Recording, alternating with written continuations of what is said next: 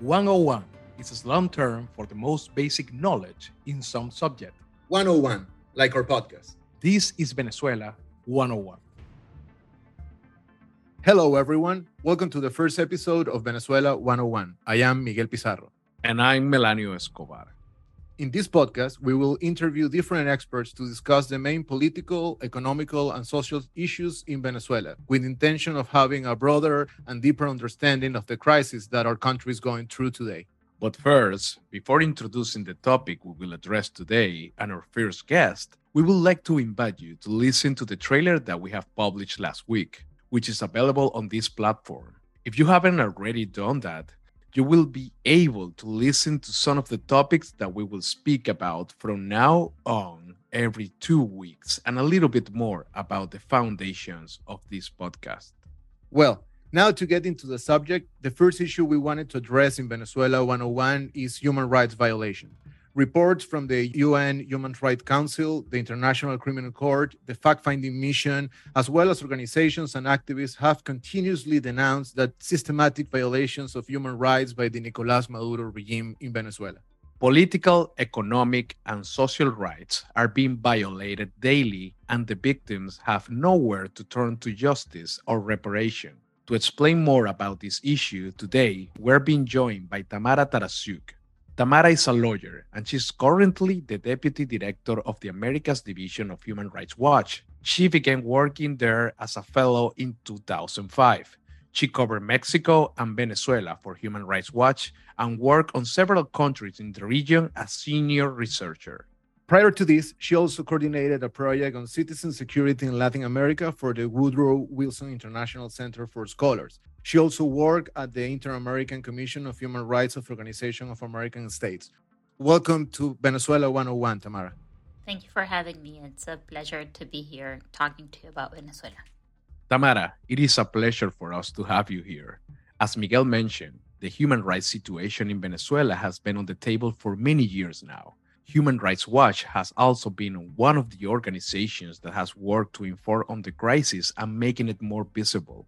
In your experience, is there any moment that you consider has marked a turning point for the international community to place an emphasis towards Venezuela?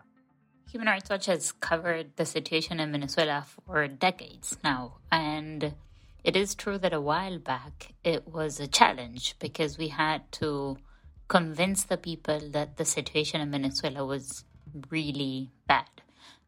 I think one of the turning points was the repression in 2014.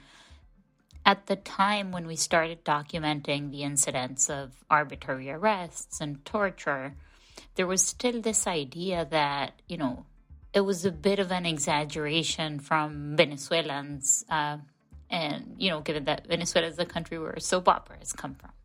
But the truth is that as we started exposing the details of cases and the brutal torture, and as it usually happens, people get killed on the streets and they make headlines.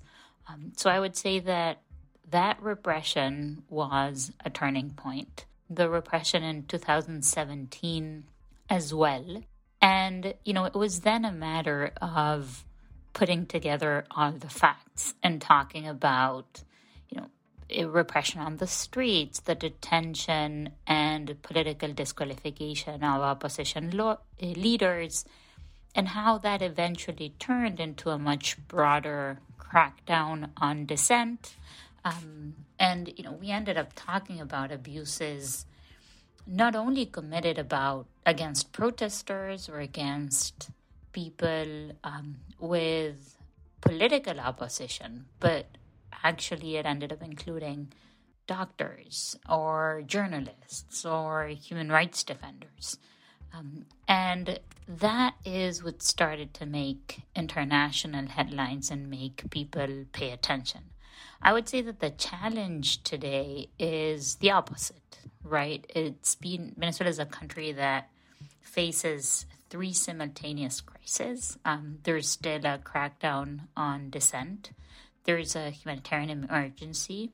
There's a consequent refugee crisis in the region. And today, we are struggling to get the international attention to care and pay attention because we are looking at a country where everyone knows all of these human rights problems are happening. And, as I said, now the challenge is how do we get the international community to turn their eyes to Venezuela when everyone knows that all of this is happening. And in fact, authorities are making a concerted effort to show that the reality is much better than what is actually happening on the ground. Normally, when we talk about human rights violation in Venezuela, it is mainly related to political rights, arrest, prosecutions, harassment, torture. However, there are also economical, social, reproductive, and even environmental rights that are being violated on a daily basis in Venezuela. Is there any data that you have compiled that allow us to understand that it's not only about political prisoners or people being prosecuted or tortured, but that this affects the entire population without any kind of political or geographical distinction? I think this is a very important point. We can't think about Venezuela just as a country where there is political persecution or the violation of political rights. One of the main problems in the country is today the humanitarian emergency. We did research with health professionals and public health specialists to be able to document how bad the situation was on the ground. And what we found is that there are millions of people that are having trouble to access basic health care and adequate nutrition. This is not a theoretical academic discussion.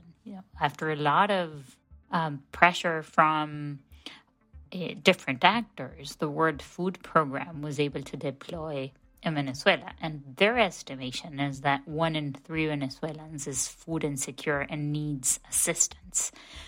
This goes hand in hand with data from local organizations that found high levels of child malnutrition. And child malnutrition has a direct impact in the development of children who will have a harder time being successful in life because of the impact of stunting and child malnutrition in their early years. The health troubles are affecting a range of different Venezuelans. We've documented, for example, how women in Venezuela have a hard time accessing preventive services to prevent breast cancer. This is something that in other parts of the world does not lead to women's deaths, but in Venezuela is an important challenge. And this is very clear in certain areas of the country, like, for example, the South, where there is illegal gold mining, and communities in these areas are not only subjected to horrible abuses by illegal armed groups that control the gold mines in the south of the country, but they're also exposed to poor health environment and conditions that have generated very, very high levels of malaria, for example, where access to treatment and prevention mechanisms are very limited. So, when we talk about the humanitarian situation in Venezuela, it's not just the data and, sharing that a very high percentage of hospitals in Venezuela, for example, don't have access to water, but also explaining how that has an impact on people's lives. Because if you're a doctor and you work in a hospital without running water or with intermittent running water, then the consequence is that you can't wash your hand between seeing one patient and the other, and that just exponentially increases the chances of transmitting diseases. And as I said, as you introduced me a few minutes ago, I'm a lawyer, but precisely to be able to speak to the health community and the public health sector, we did this research with doctors and public health specialists, and the conclusion that Venezuela is facing a dire, complex humanitarian emergency, which is a technical term that requires strong international action, is one coined by these experts and not by lawyers. Tamara, what can you tell us about the mechanisms such as the fact-finding mission or the Office of the UN High Commissioner for Human Rights? We know that the renewal of the mission's mandate will be defined at the next session of the Human Rights Council. Do you think it is important that the mandate is renewed? Do you think that both the fact-finding mission and Office of the High Commissioner for Human Rights reports and statement have generated any impact or progress regarding this situation? The reason why these international mechanisms are important is because today in Venezuela, victims of abuse and their families have absolutely no chance to have access to justice and to see perpetrators brought to justice inside Venezuela. And, that's why we've worked very hard to push for international accountability. Part of this has been sending information to the prosecutor's office at the International Criminal Court, which, late last year decided to open the first investigation into possible crimes against humanity in Latin America. That was a huge step because the prosecutor's office and the International Criminal Court can actually investigate individual criminal responsibility and not just state responsibility as other international monitors can determine. The fact-finding mission has been instrumental in pushing for conditions prior to the decision of the ICC prosecutors' investigation. They've released 2 groundbreaking reports, one providing evidence of crimes against humanity, another establishing that Venezuela's judiciary was complicit in the abuses. And, we fully support the renewal of the fact-finding mission as a key mechanism to push for international accountability. The Office of the High Commissioner has also played an important role with a series of reports that acknowledge human rights violations committed in Venezuela. And I think it's important to multiply these voices expressing concern about what is happening in Venezuela. There has been some concern about whether the presence of the High Commissioner in Venezuela was provided at the expense of the High Commissioner's public statements expressing concern about what is happening in the country. And that's a problem, right? Because the High Commissioner's role is to side with the victims and ensure that there is a clear condemnation of abuses, regardless of whether access is or isn't provided. What has been the response of the regime to each report, to each recommendation, to each accusation, Tamara?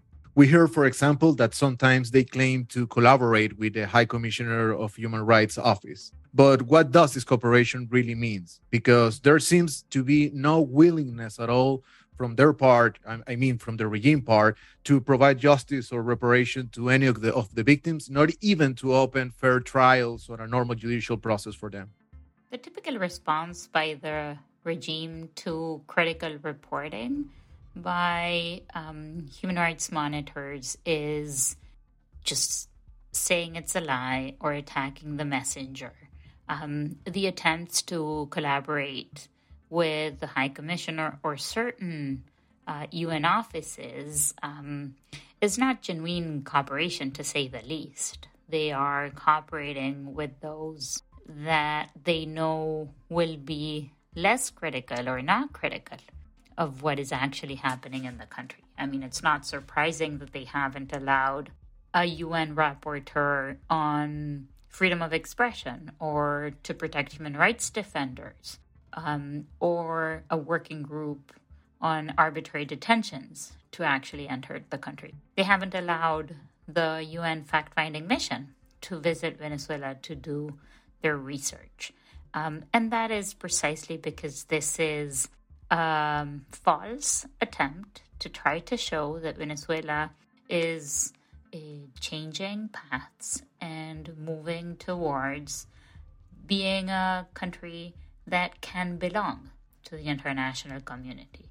And in this context, it's critical to set the bar high and to ensure that the message by like-minded governments and by all of us who are concerned about democracy and human rights in Venezuela is consistently that, these fake gains won't really do the trick. Finally, Tamara, what do you think has been the role of the NGOs, the activists, the civil society, and even of the victims in generating some kind of change between the status quo in the context of the systematic violation of human rights by the Venezuelan regime? How can we make more pressure to generate any positive outcomes? I admire the work of Venezuelan human rights defenders and independent journalists who, even in the face of threats and a very hostile environment, have continued to bravely do their jobs and expose the reality in Venezuela, what is happening in hospitals, in detention centers, the abuses that are being committed by security forces, the corruption. And all of this is accompanied by victims of abuse and their families who dare to stand up. And, these are the people that need all the support they can give. We can't allow a situation in which their options are silence inside Venezuela or exile. We need to ensure that we can support their brave efforts to continue exposing the reality in the country without suffering consequences or putting themselves at risk. From everything that Tamara has said, I would like to highlight the importance of amplifying the voice of those who show their concern about what is happening in Venezuela, in order to continue calling the attention of international community and the justice mechanisms, as well as the importance of giving a voice to the millions of victims of human rights violations which are committed daily. And I say millions because inside of a country, as you mentioned, Tamara, there is a basic issue that is underlying above all the conditions, and that is the complex humanitarian emergency, which today, according to the UN numbers, affects more than 7 million people in Venezuela. For me and for us, this is an essential, and it's really important to increase all the pressure through this accountability mechanism. Renew the mandates, like the fact-finding mission mandate later in September in the Human Rights Council, and listen to the testimony of all the victims, because that is what will allow justice and reparation for all and everyone inside of the country. What do you think, Melania? Yes, and I agree with you, Miguel. And I also want to say that I share with Tamara the admiration that she mentioned for the NGOs, my colleagues, the doctors, the humanitarian workers in the country, and who are still there denouncing daily, subject to censorship, self-censorship, intimidation, putting their lives and their families' life at risk in order to make visible everything that is happening in our country. And I also want to highlight the work of those like us who are exiled after being victims of that persecution, but who continue to seek always to support those who remain on the ground and to show the world the true face of the regime. And with this, we end today's podcast. Thank you, Tamara, for joining us today. Thank you for your time and for your efforts and for all the extraordinary work that you and Human Rights Watch are doing for Venezuela and in general for the human rights situation all over the world. You have our deepest appreciation. Thank you. It's a pleasure to be able to have the opportunity to talk about all of this. Venezuela is a country I care deeply about. And, it's important to continue finding opportunities to talk about what is happening there. It's our job to ensure that people continue to care and pay attention. Thank you so much, Tamara. This was the first episode of Venezuela 101. If you enjoyed this podcast, please share it, spread the word with your colleagues, family, and friends. Follow us in our social media and leave us a comment at Miguel_Pizarro, at Melanio Bar, and don't forget to share this content. A new guest is going to be with us every 2 weeks on Spotify, Apple Podcasts, Google Podcasts, Anchor FM, and YouTube.